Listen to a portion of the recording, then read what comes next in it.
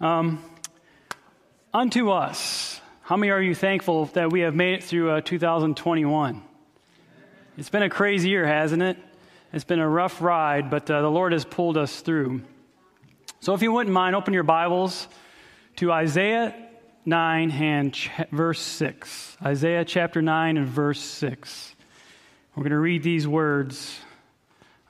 This is interesting because we often quote this during this time of year, this particular scripture, but how many people realize the deep significance behind this actual scripture? Very deep. Actually, the first few words give us the whole encapsulate Jesus' life. In the first few words, it's really powerful. It says, "For unto us a child is born, unto us a son is given." And it says, "And the government shall be upon his shoulder." Are you thankful for that? The government will be on his shoulders. "And his name shall be called Wonderful Counselor, the Mighty God, the Everlasting Father, and the Prince of Peace." You know, they just sang in that song about the world of peace. How many of you want that world of peace? To see that world of peace? Let's bow our heads. Let's have a word of prayer. Heavenly Father, it is not by an accident that we are here today, those viewing online and those here present. Each one, Lord, are being drawn to you. You said in John 12 and verse 32, "If I be lifted up, I will draw all men unto myself." So Lord, you're drawing us, you're wooing us. And why is that? Because you did something so marvelous for us. We just quoted Isaiah 9 verse 6. "Unto us a child is born, unto us a son is given." Lord, you laid down your life for us. I pray that this message will ring in the hearts as I share the biography of your life on earth. And I just pray each one is touched, Lord, in a special way, that they'll be encouraged not to give up hope, but to hold on to the hope giver, Jesus. We thank you, Lord. We ask this in Jesus' name. Amen. I am so blessed. Of course, we kind of get addicted to these little things, right? How many of us get addicted to cell phones? My phone kind of was out for a day or two, but thankfully I was able to afford more minutes. And I did, and I was asking the Lord, "Lord, you're going to have to lead me and design this actual message because I don't know what to say."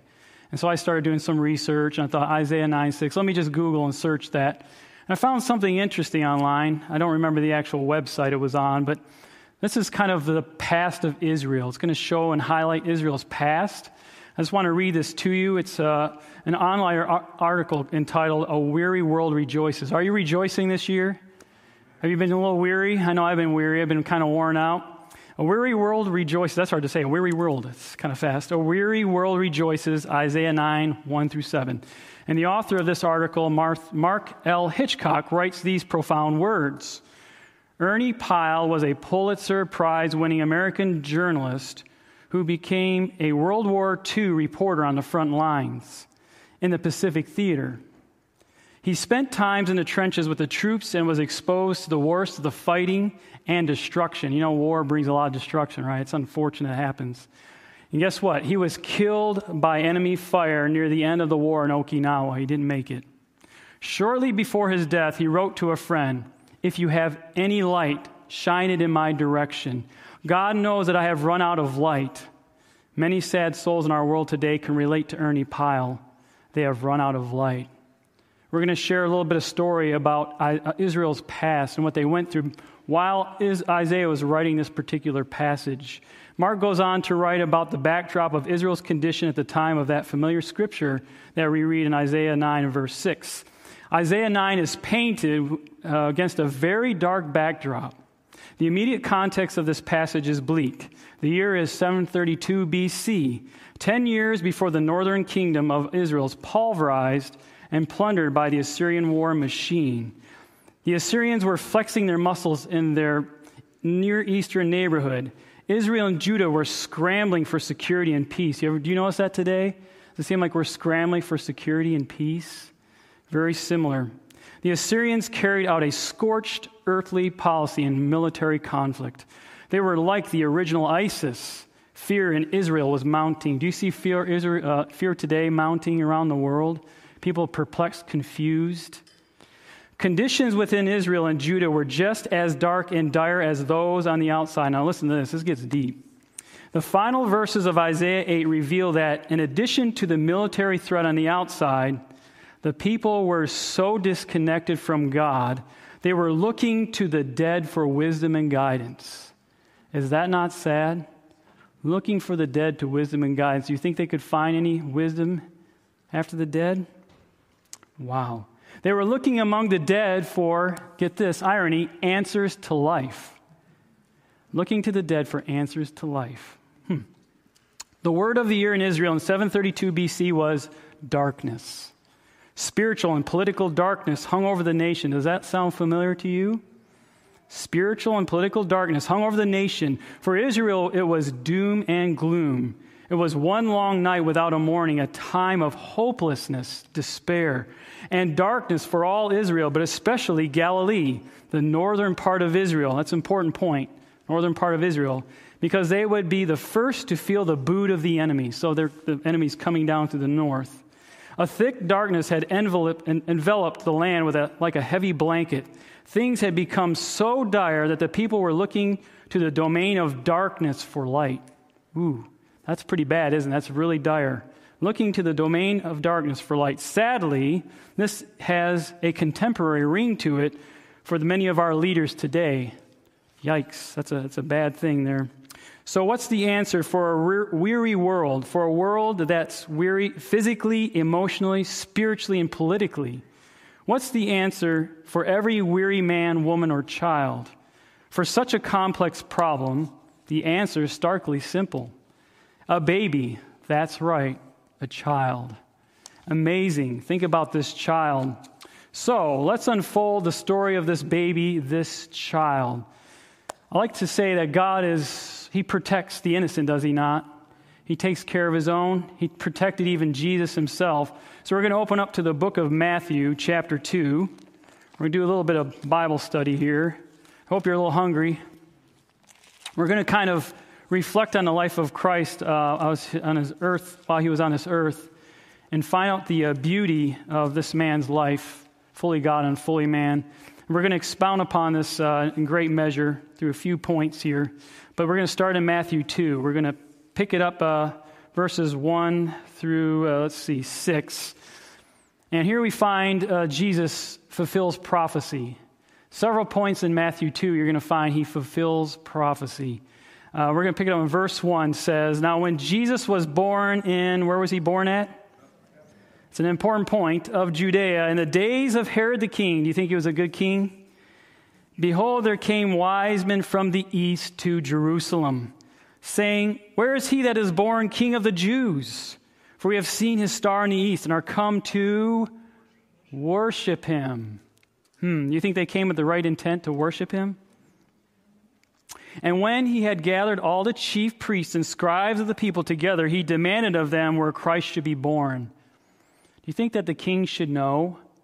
You think they would have wisdom? I mean, you're in leadership of this country. They say, so goes the leadership, so goes the nation, right? And if he doesn't know where the king's going to be born, the king of Israel, how's the rest of the nation supposed to know?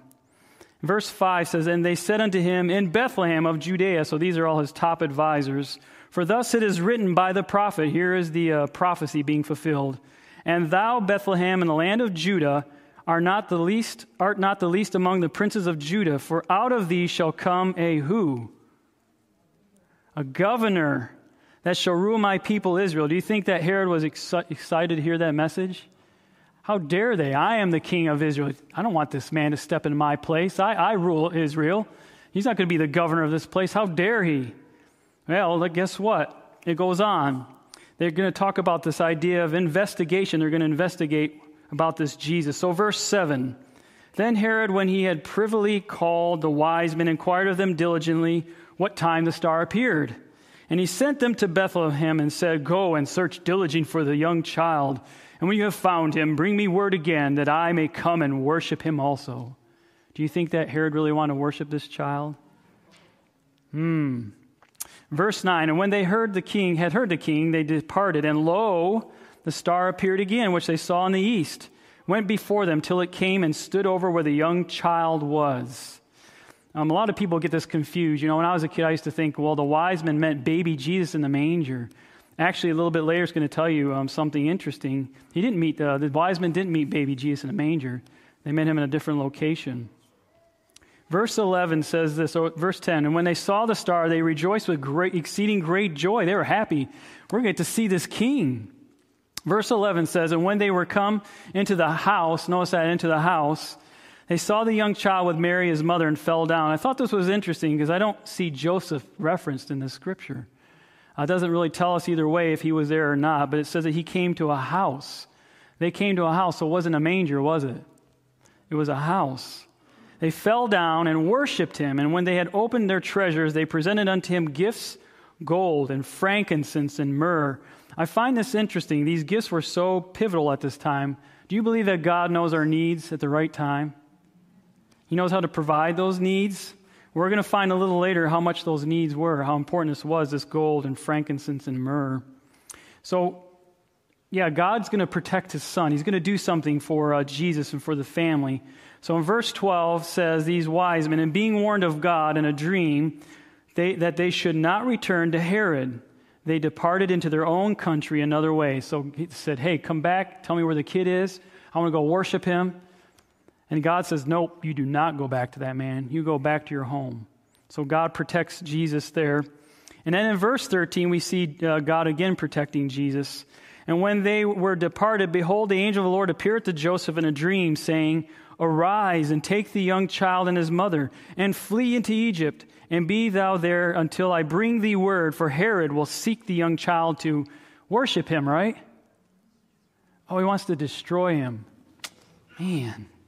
How is it that somebody would have so much anger and hatred to think to kill a baby? That's a sad state of affairs when you get to that point in your life. I want to destroy him. Verse 14, when he arose, he took the young child and his mother by night. He didn't hesitate, did he? He didn't say, well, let me think on it, God. I'll consider that maybe in a week or two. Just give me some time. No, he arose quickly and went by night and departed into Egypt, and was there until the death of Herod, that it might be fulfilled. Here it is again, number 2, prophecy fulfilled, that it might be fulfilled which was spoken of the Lord by the prophet, saying, out of Egypt have I called my son. You know, it's interesting. The enemy wants so much. He's so angry that he wants to destroy a child. And we're going to find out how far that goes. Herod's going to make a death decree. I got to find this child. We've got to eradicate him. We've got to destroy this child. So much hatred and so much anger. Verse 16, then Herod, when he saw that he was mocked of the wise men, did they actually mock him? I don't think so. His pride there was exceeding wroth or angry, and sent forth and slew all the children that were in Bethlehem, and in all the coasts thereof, from 2 years old and under, according to the time which he had diligently inquired of the wise men. Isn't that disgusting? To think you have that much hate and venom in your veins that you want to destroy children, needless, innocent children, for a child. Then was fulfilled that which was spoken by Jeremiah or Jeremy the prophet, saying, in Ramah was there a voice heard, lamentation and weeping and great mourning, Rachel weeping for her children, and would not be comforted because they are not. Again, number 3, prophecy fulfilled. Number 3, I think this is interesting because God knew that they would need monies to go to Egypt. They needed finances, and God supplied so they could get down to Egypt. This death decree so they could escape. But they journey somewhere important, this family. We're going to pick it up in verse 19. But when Herod was dead, I guess, could you say, praise the Lord, he died? Praise the Lord, he's dead. But when Herod was dead, behold, an angel of the Lord appeareth in a dream to Joseph in Egypt, saying, arise and take the young child and his mother, and go into the land of Israel, for they are dead which sought the young child's life. And he arose and took the young child and his mother and came into the land of Israel. But when he heard, he gets a little nervous, but when he heard that Archelaus did reign in Judea in the room of his father Herod, so he's basically now king, he was afraid to go thither. Notwithstanding, being warned of God in a dream, he turned aside into the parts of, where'd he go? Do you remember once a man says, what good thing can come out of Galilee?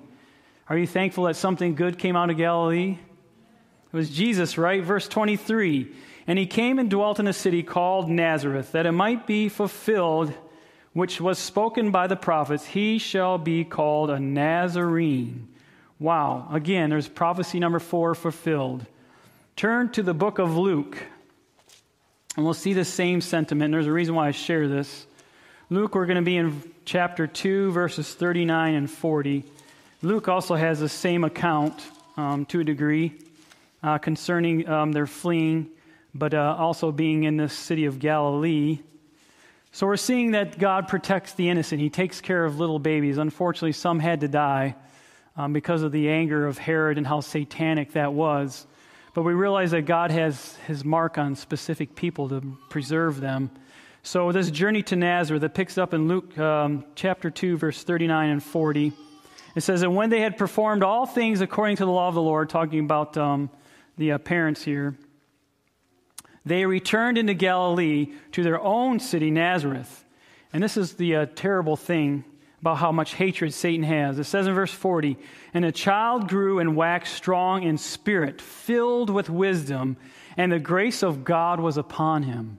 Full of spirit, wisdom, understanding. He was beginning to grow into a mature young man. And we find this a little bit later here. And I like to entitle this one, can we do this ourselves? Can we lose sight of Jesus? Is it easy to do that? Can we take Jesus for granted?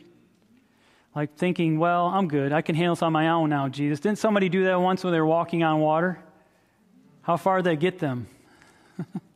They began to sink, didn't they? Sometimes we begin to sink. But we're going to pick this up now in Luke 2, same chapter. We're going to find now he's a little more grown. He's going to be going on a road trip. And they're going to take a road trip for a specific reason. We're looking at verses 41 through 43. "Now his parents went to Jerusalem every year at the feast of the Passover." How many of you would have liked to have been at that Passover and see what that was like? All these people coming together. Verse 42, "And when he was how old?" 12 years old. Do you remember 12 years old? That's kind of hard for me to remember, but I remember some things. 12 years old. "They went up to Jerusalem after the custom of the feast." So they went and did this every year for 12 years. "And when they had fulfilled the days, as they returned, the child Jesus, what did he do? Tarried behind in Jerusalem." Uh-oh. He stayed behind. You think he did just to be disobedient? I'll just forget my parents. I'll just stay here and hang out. I don't want to go hang out with them. "And Joseph and his mother knew not of it." They didn't even know. Just kept walking, marching back to Jerusalem. But this is what happens. They took Jesus for granted. Can we do that? Take Jesus for granted? Where'd you go, Jesus? Where are you? Uh-oh. Can't find you. We're going to find that out here in verse 44. "But they, supposing him to have been in the company, went a day's journey." So they're pretty far along. "And they sought him among their kinsfolk and acquaintance. And when they found him not, they turned back again to Jerusalem." And what did they do? They sought him out, didn't they? Sometimes we need to seek Jesus out, don't we? We need to be seeking him out. Search for him. He wants to be found if you want to seek him. Jeremiah 29, verse 13 is on my notes. "But you shall seek me and find me when you search me with all your heart." We should be searching for him. So they looked for him. What did they find him doing? In verse 46, "And it came to pass that after 3 days," that's a long journey, 3 days, "they found him in the temple." So Jesus is now 4 days alone, right? 4 days alone in the temple. What is he doing? Sitting in the midst of the doctors or the instructors, both hearing them and asking them questions. He's learning. He's inquisitive. I bet you he's probably even teaching them some things too. "And all that heard him were astonished at his understanding and answers." That's incredible. This young man was brilliant. Something happens, though. The parents finally find him in verse 48. "And when they saw him, they were amazed. And his mother said unto him, Son, why hast thou thus dealt with us? Behold, thy father and I have sought thee sorrowing. And he said unto them something powerful. How is it that ye sought me? Wist ye not that I must be about my father's business?" Was he talking about Joseph? Who was he talking about? Oh, Heavenly Father, that's right. I'm always about could you imagine that, being 12 years old? Were you at that point? You could say, yeah, I'm about my father's business. I remember getting on bike ramps and skateboard ramps and making little forts and having my fun time, just doing my thing. Never once did I at 12 think about, maybe I should be doing my father's business. That's pretty impressive. He had a very intelligent mind. We're going to see so in a couple of verses here. So Jesus is now going to return home. So the parents find him. In verse 50, "And they understood not the saying which he spake unto them." So they're kind of puzzled. What did he mean by Father? And he went down with them and came to Nazareth and was subject unto them. But his mother kept all these sayings in her heart. She remembered these things. She stored them there. And Jesus, what did he do? Increased in wisdom and stature and in favor with God and man. Think about that now. Turn to Genesis 32 and verse 28. This just kind of made me think of this. Jesus came to be king of Israel, right? Verse 28 in Genesis 32. Genesis 32, verse 28. This is the story of Jacob wrestling with the angel. And remember that Jacob was called a deceiver, right? He was a deceiver. Something happened in verse 28, though. I find this very interesting. And verse 28 says, and he said, this is the angel of the Lord. We know this is Jesus. Jesus is wrestling with Jacob. Thy name shall be called no more Jacob, but Israel. For as a prince hast thou power with God and with men, and hast prevailed. Same kind of language we just saw there back in Luke, right? He had favor with God and man. He prevailed. And now I'm just thinking as we go on into Matthew 4, turn to Matthew 4. We're going to take another slice of Jesus' life. Now he's an adult. But I'm thinking about this as you guys are turning to Matthew 4. How sad it is that people have such a hatred for something so holy, so peaceful, so loving, that he had favor with God and man, but then as he grows into a man, he's tracked down by Pharisees and Sadducees, by Satan and his angels, only bent on to destroy the same man who had favor with God and man. But they want to destroy him. We're going to see something play out here in Matthew, actually chapter 3. We're going to start in there. We're going to get a backdrop. Do you think that sometimes, before I go there, do you think that sometimes we can get confused in our identity? Do you see that today heavily? Confusion in identity? The enemy loves to kind of throw, I guess, darkness over us. He likes to get us confused, kind of perplexed, agitated. He likes to confuse us of what our true identity is. And we find the same thing happens here in Matthew chapter 3. We'll start there in verse 16. And this is after John the Baptist, of course, baptized Jesus, dipped him in the water, or I should say immersed him in the water, brought him back up. And verse 16 says, and Jesus, when he was baptized, went up straightway out of the water, and lo, the heavens were opened unto him, and he saw the Spirit of God descending like a dove and lighting upon him. What happens in verse 17? And lo, a voice from heaven saying, this is my beloved Son, in whom I am well pleased. Who is this voice? God the Father, right? The Father of all creation saying, this is my Son in whom I'm well pleased. But then Jesus has to do something as he's being baptized. We're going to pick it up now in Matthew 4 and verse 1. It said, then when Jesus was led up of the Spirit into the wilderness to be tempted of the devil, so who led him into the wilderness? The Spirit. And what had to happen? He had to be tested, right? He needed to be tested. So verse 2 says, and when he had fasted 40 days and 40 nights, he was afterward and hungry. Do you think he would be hungry after 40 days and 40 nights? Just a little? I think that would cause a little confusion, wouldn't it? Kind of leave you a little delirious, weak. Be hard to imagine what that would be like to fast that many days. We're going to pick it up now where Satan is going to challenge Jesus' identity. In verse 3, and when the tempter came to him, what did he do? He said, if thou be the Son of God, command that these stones be made bread. Really? What did God just say in verse 17 in the other chapter? This is my Son in whom I'm well pleased, right? Trying to confuse his identity. Did God really say that I'm his beloved Son and I please him? I'm not sure. I'm so confused. I'm really delirious right now. Do you think that happened? Do you think Jesus got confused? What did he do? He answered in verse 4, but he answered and said, it is written, man shall not live by bread alone, but by every word that proceeds out of the mouth of God. He knew what to stand on, didn't he? He knew to stand on the word of God. John 1 says that he is the Word, and the Word was God, and the Word dwelt with God. But we see another test here. And verse 5 says, "And the devil taketh him up into a holy city, and setteth him on a pinnacle of the temple, and saith unto him again, If thou be the Son of God, cast thyself down, for it is written, He shall give his angels charge concerning thee, and in their hands they shall bear thee up, lest at any time thou dash thy foot against a stone." Do you think Satan tells the complete truth? He likes to mingle truth with error, doesn't he?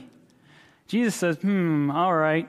Jesus said unto him, "It is written, Again thou shalt not tempt the Lord thy God." He knew better than to debate and argue with Satan. I've been prone to do that. Have you ever been prone to want to debate and argue with Satan? You ever want to do that? Do you think you could get pretty far with that? Satan knows everything. I mean, he knows not everything, but he knows a lot of things. So you can't. I was just telling the class, when I first came to the Lord, I thought, in Sabbath school class, I was telling them about how when I first came to the Lord, I thought, oh yeah, I can take that, whatever you want to call him, the devil, Satan on. I could take him on. I thought, that was the dumbest thing I ever done. You ever done something stupid and you really regret it? So I remember push mowing my lawn. We had a pretty good sized lawn. It was about 3 acres. So I'm push mowing. I said, God, I know I can handle this. So later that night, I lay in bed and I felt like the room get cold. You ever felt that before? The room got cold. I could feel the sheets just tighten over our bed. I could feel a presence sitting on my wife's legs. And I began to tremble and get scared. I thought, oh my goodness, what have I done? I said, Lord, help me. I realized that I made a foolish choice to say what I said. So be very careful what you say, because Satan knows. Verse 7, of course, we said, again, Jesus said unto him, "It is written, Again, thou shalt not tempt the Lord thy God." We find that Satan didn't, I guess, apparently here say, well, if you be the Son of God, so he only did it twice. But again, the devil take them up into an exceeding high mountain and show him all the kingdoms of the world and the glory of them. Do you think Satan's kingdom would be glorious? You think it would be a glorious place? Do you think what he's doing today to this world? Do you see what's going on with the tornadoes we just saw? California just had, 3 to 4 feet dumped on them in snow. We saw up in Colorado, I think it was just yesterday or the day prior, they had 100-mile-an-hour winds, blowing over semis, toppling trees, and roofs being ripped off. Is that the kind of world you'd want to live in? Doesn't sound too fun, does it? And he saith unto him, "All these things will I give thee, if thou wilt fall down and do what? Worship me." Man, worship me.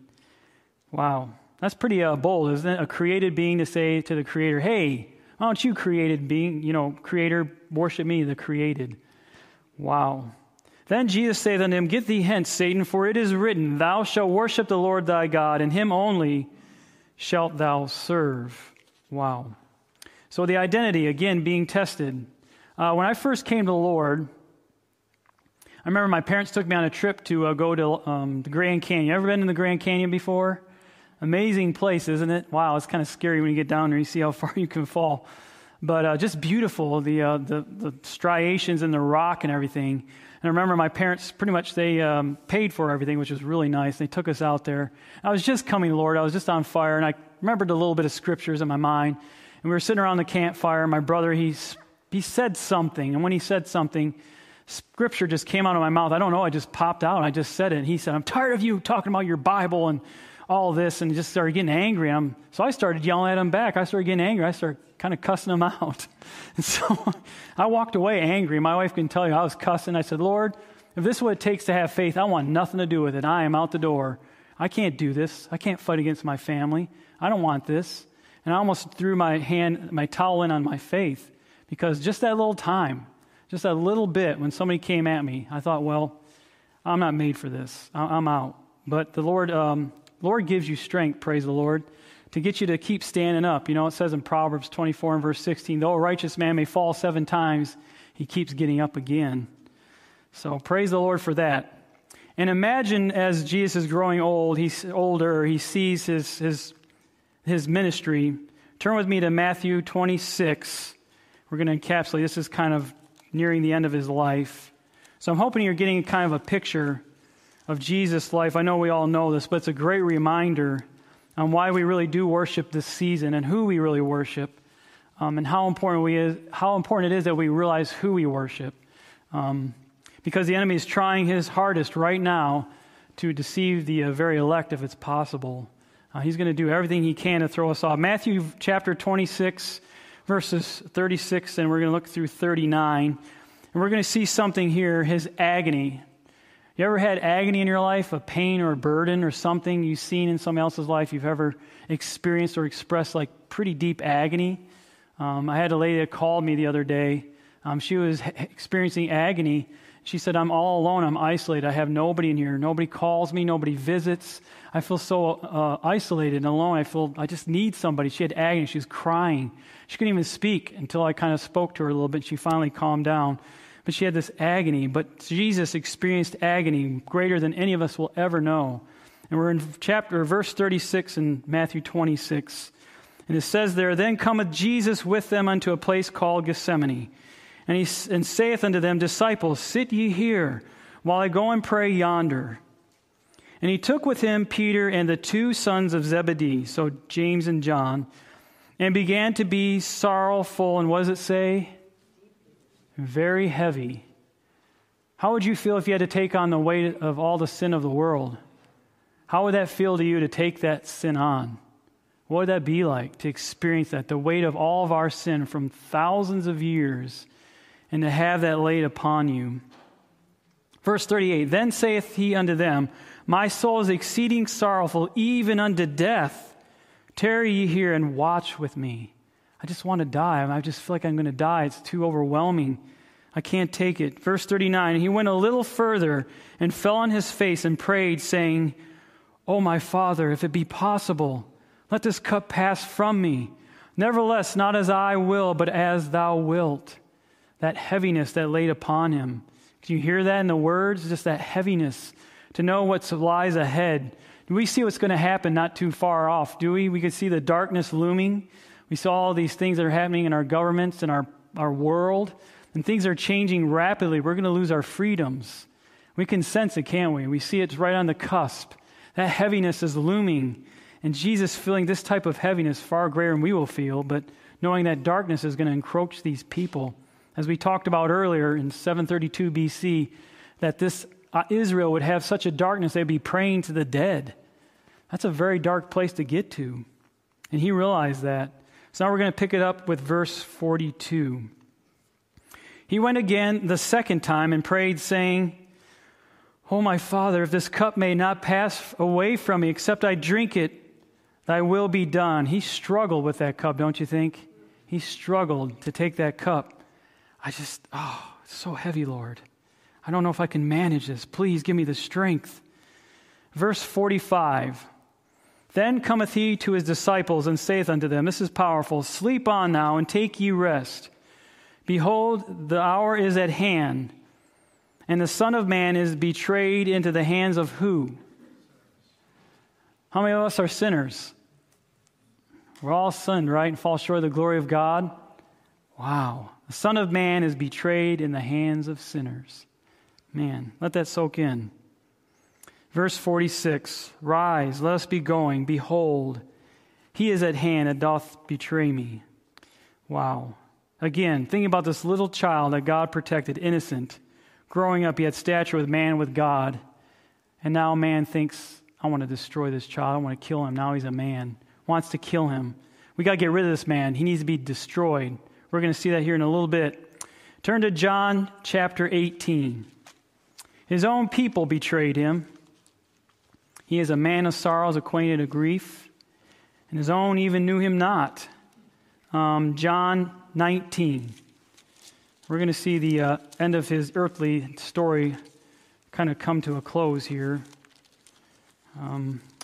What a powerful testimony of God's love to man, right? To do something so amazing, to send his Son into this world, to lay down his life literally for each and every one of us, that we can have eternal life with him. John 19, we're going to be looking at verses 1 through 6. And this is going to be heavy. I hope you can see this. I want to share this with you. And there's a reason why I put this message together. We did a Bible study with a young lady last Sabbath evening, and I'll share with you some of that here in a bit. But her eyes were open to something that maybe some of us haven't seen before. Verse 1 says, Then Pilate therefore took Jesus, and what did he do? Scourged him. Do you understand the impact of that? They took these things called cat of nine tails, which had little claws. They would literally lacerate his back, and it would rip him open, and blood would gush out, ripping his flesh.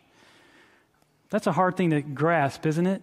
Again, I'm seeing just this little picture of this little baby in a manger. Now he's a man, and they're just ripping his flesh off his back. It says in verse 2, and the soldiers plaited a crown of thorns and put it on his head, and they put on him a purple robe, and said, Hail, King of the Jews! And they smote him with their hands. Man, can you imagine it? Pilate therefore went forth again and saith unto them, Behold, he's talking to the Jewish people, I bring him forth to you that ye may know that I find no fault in him. There's no fault in this man.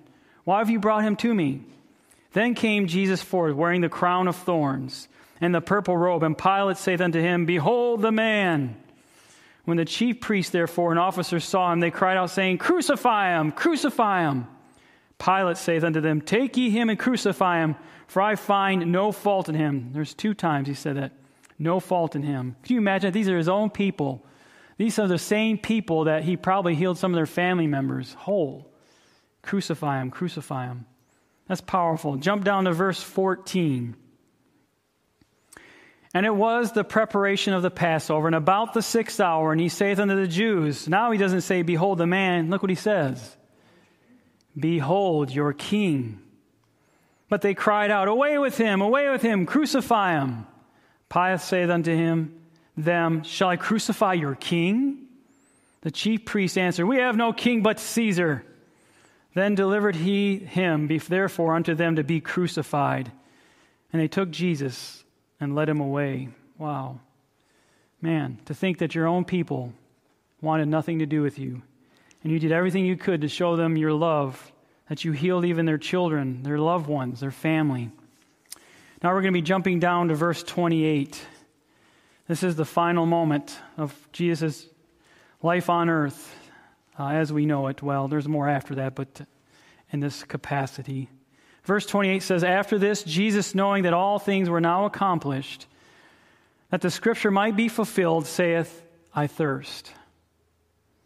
Now there was set a vessel full of vinegar, and they filled a sponge with vinegar and put it upon hyssop, or bitter herb, and put it to his mouth.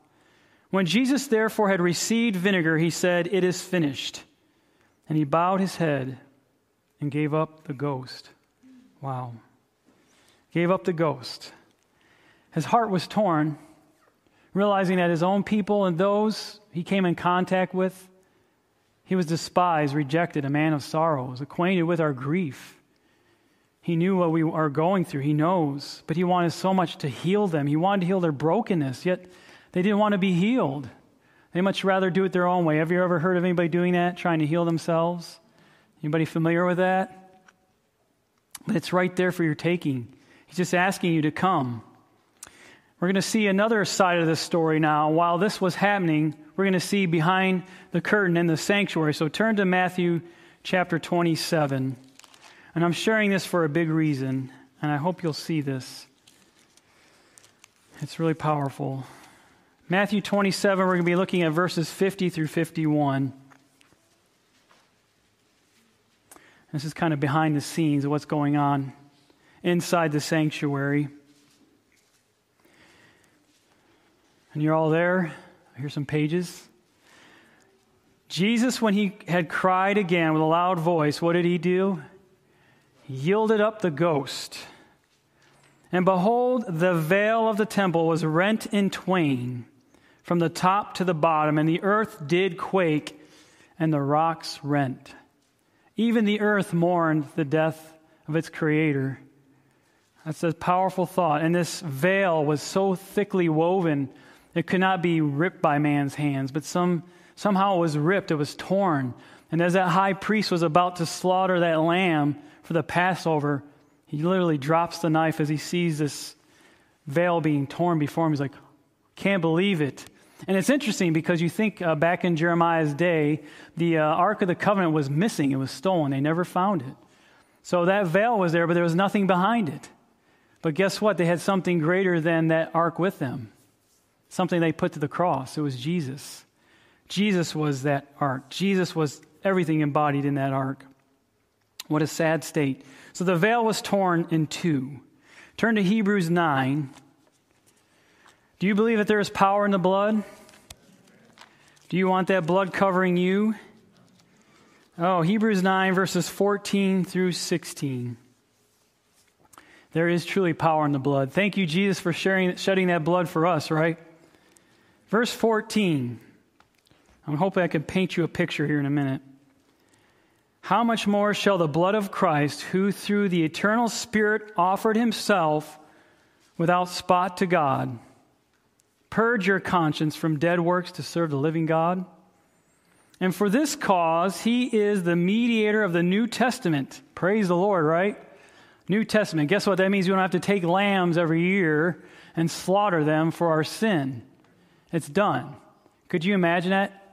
Every day, daily taking how many times you sin a day? I mean, you can't probably count how many times you sin a day, right? There's things that we do. But every day you got to take a lamb. You've got to slaughter it every day. And I imagine as a human being, you have compassion even on God's creation, like his beasts, right? You would think, I've got to take this innocent little lamb for my sin, and it's got to be slaughtered. Oh, man, can I do this? So, he was in the New Testament. That is by means of death. This is verse 15. For the redemption of the transgressions or violations of the law that we were under the first testament. They couldn't fulfill it. They just couldn't. They which are called might receive the promise of eternal inheritance. Are you thankful for that eternal inheritance? Do you all want that eternal inheritance? Verse 16. For where a testament or a covenant is, there must also of necessity be the death of the testator. So Jesus had to die for us so we could have that testament. That's a really powerful thought, sobering. Now turn just another chapter behind to chapter 10. And this is where I hope you see the imagery here. Chapter 10, verse 19. Remember that veil was torn in the sanctuary. We're going to find out there's another veil. It says in verse 19, having therefore, brethren, boldness to enter in the holiest by the blood of Jesus. Thank you, Jesus, we can enter in. By a new and living way, which he hath consecrated or set apart for us. Through the veil. That is to say, what? So it really was the veil signifying. That veil is flesh, was representing his flesh, right? Very interesting. So we're talking again about the sanctuary language, this veil that was before the most holy place. Do you remember something that the high priest or the anointed priest would do? When they came into the holy place, they would do something. They would take that blood of the goat or the sheep or whatever it was, or the bullock, and they would do something. Turn to Leviticus 4. Well, Lord, hopefully we'll see this picture as the young lady did last Sabbath. It was really powerful. And just as I began doing this sermon, just seeing the picture of the life of Jesus on the earth and realizing just the sheer hatred that somebody would have to destroy a human being. That just rips my soul. I can't fathom destroying somebody because of your hatred or anger. But we're going to be looking in Leviticus 4, verses 4 through 6. And these are two different types of sin offerings they would do. One was for ignorance, which I believe this is talking about the priest. Sometimes the priest would do something in ignorance, so they had to do a sacrifice for that to cover his sin. So we're going to pick it up in verse 4. And this is the ignorance sin offering. Verse 4 says, and he shall bring the bullock unto the door of the tabernacle of the congregation before the Lord, and shall lay his hand upon the bullock's head, and kill the bullock before the Lord. And the priest that is anointed, notice that he's anointed, he has to be holy and consecrated, shall take of the bullock's blood and bring it to the tabernacle of the congregation. So he's pressing now into the sanctuary. And the priest shall dip his finger in the blood and sprinkle of the blood 7 times before the Lord, before the, what is that? Veil of the sanctuary. So he's taking his finger, he's taking that blood, and he's putting it on the veil. So kind of get that imagery in your mind. And we're going to look now in verses 13 through 17. Again, this is the idea of a sin offering. This is now for the entire congregation. It says in verse 13, and if the whole congregation of Israel sin through ignorance, And the thing be hid from the eyes of the assembly, and they have done somewhat against any of the commandments of the Lord concerning things which should not be done, are guilty. How many of us are guilty of doing things we shouldn't? When the sin which they have sinned against it is known, then the congregation shall offer a young bullock for the sin and bring him before the tabernacle of the congregation. And the elders of the congregation shall lay their hands upon the head of the bullock before the Lord, and the bullock shall be killed before the Lord. And the priest that is anointed shall bring of the bullock's blood to the tabernacle of the congregation. And what will the priest do? And the priest shall dip his finger in some of the blood and sprinkle it how many times? 7 times before the Lord, even before the veil. 7 times. You remember what 7 represents in the Bible? Completion, right? It's complete. But he does that again 7 times with the blood. 7 times. In verse 20, and he shall do with the bullock as he did with the bullock for a sin offering, so shall he do with this. And the priest shall make an atonement for them. Atonement for them, and it shall be forgiven them. Are you thankful for the atonement of Christ? Are you thankful that he can forgive you of all the junk that you've done? What I want to share with you is this concept. Remember, we talked about Jesus being whipped or flogged. And as he was being whipped with those cat of 9 tails, flesh was being ripped.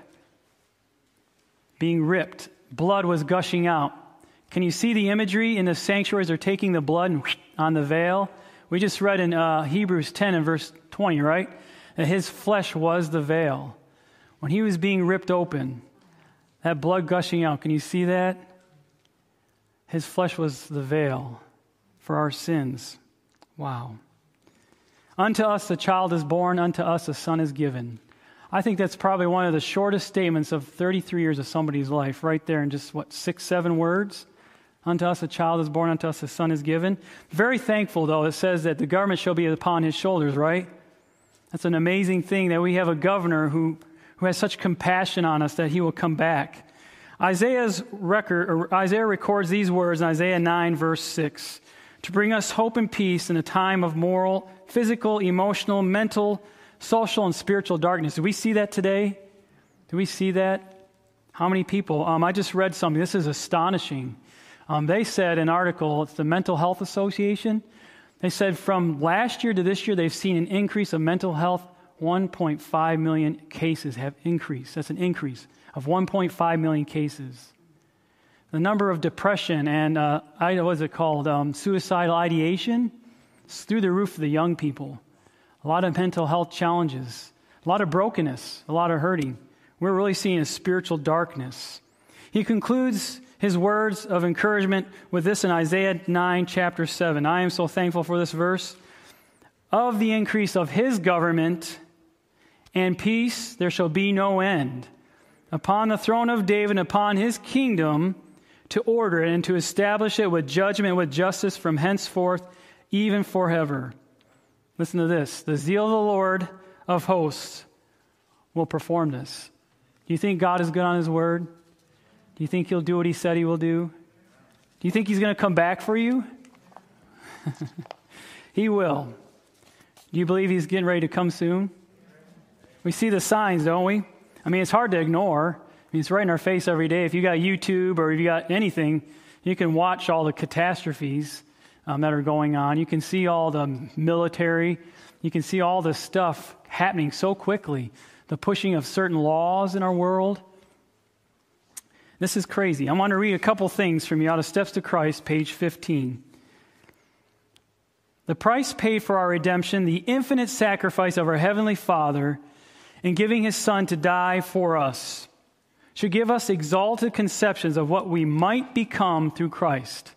Did you hear that? What can you become through Christ? What will you become?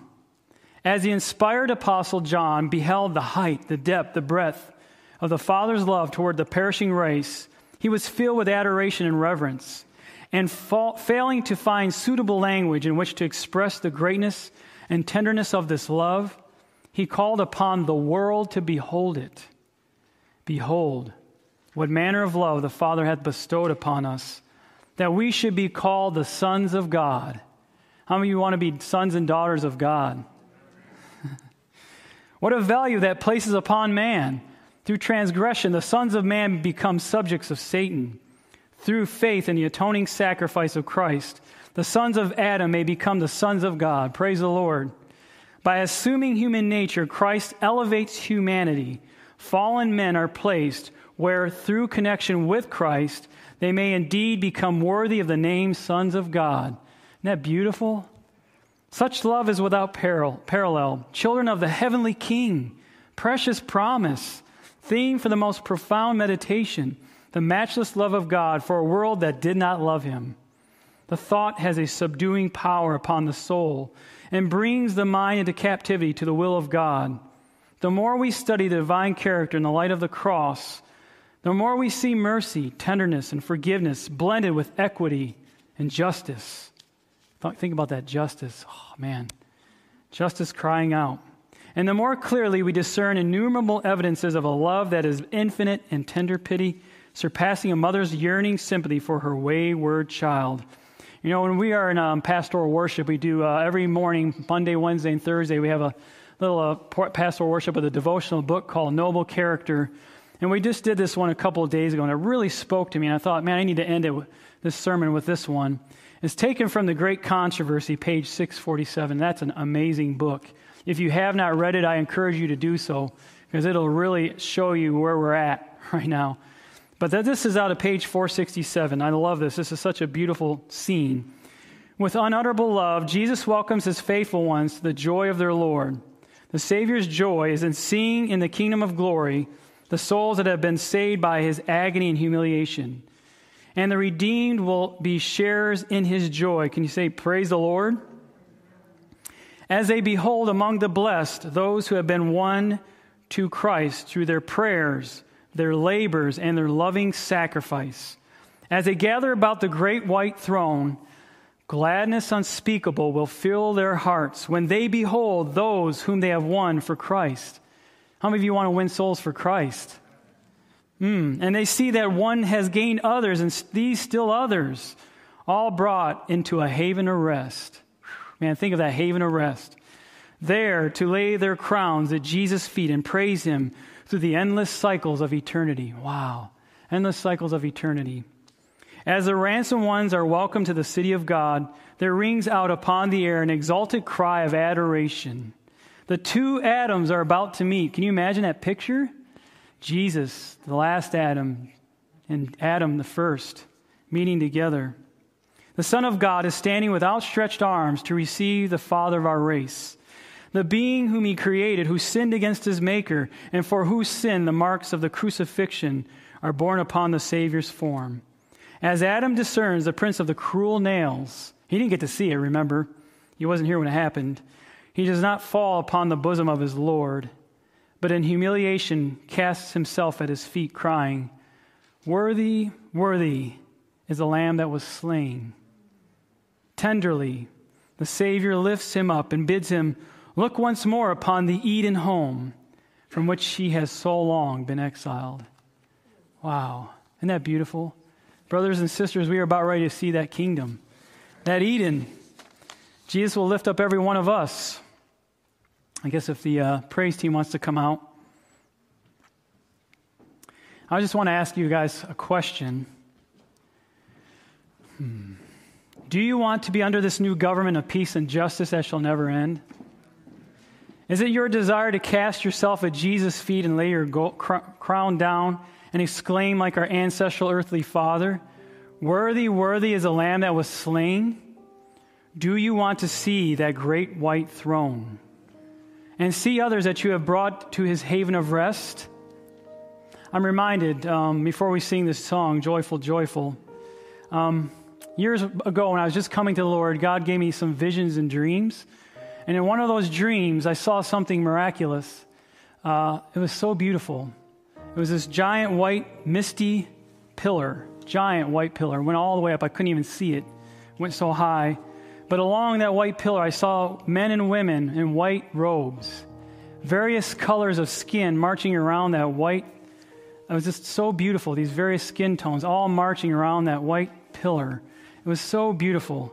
It was so peaceful and it was so calm. I only pray that we can all make it there. But I just ask that you will stand with us as we sing this song, Joyful, Joyful, which is number 12 if you're looking in the hymnal. Joyful, joyful, we adore thee.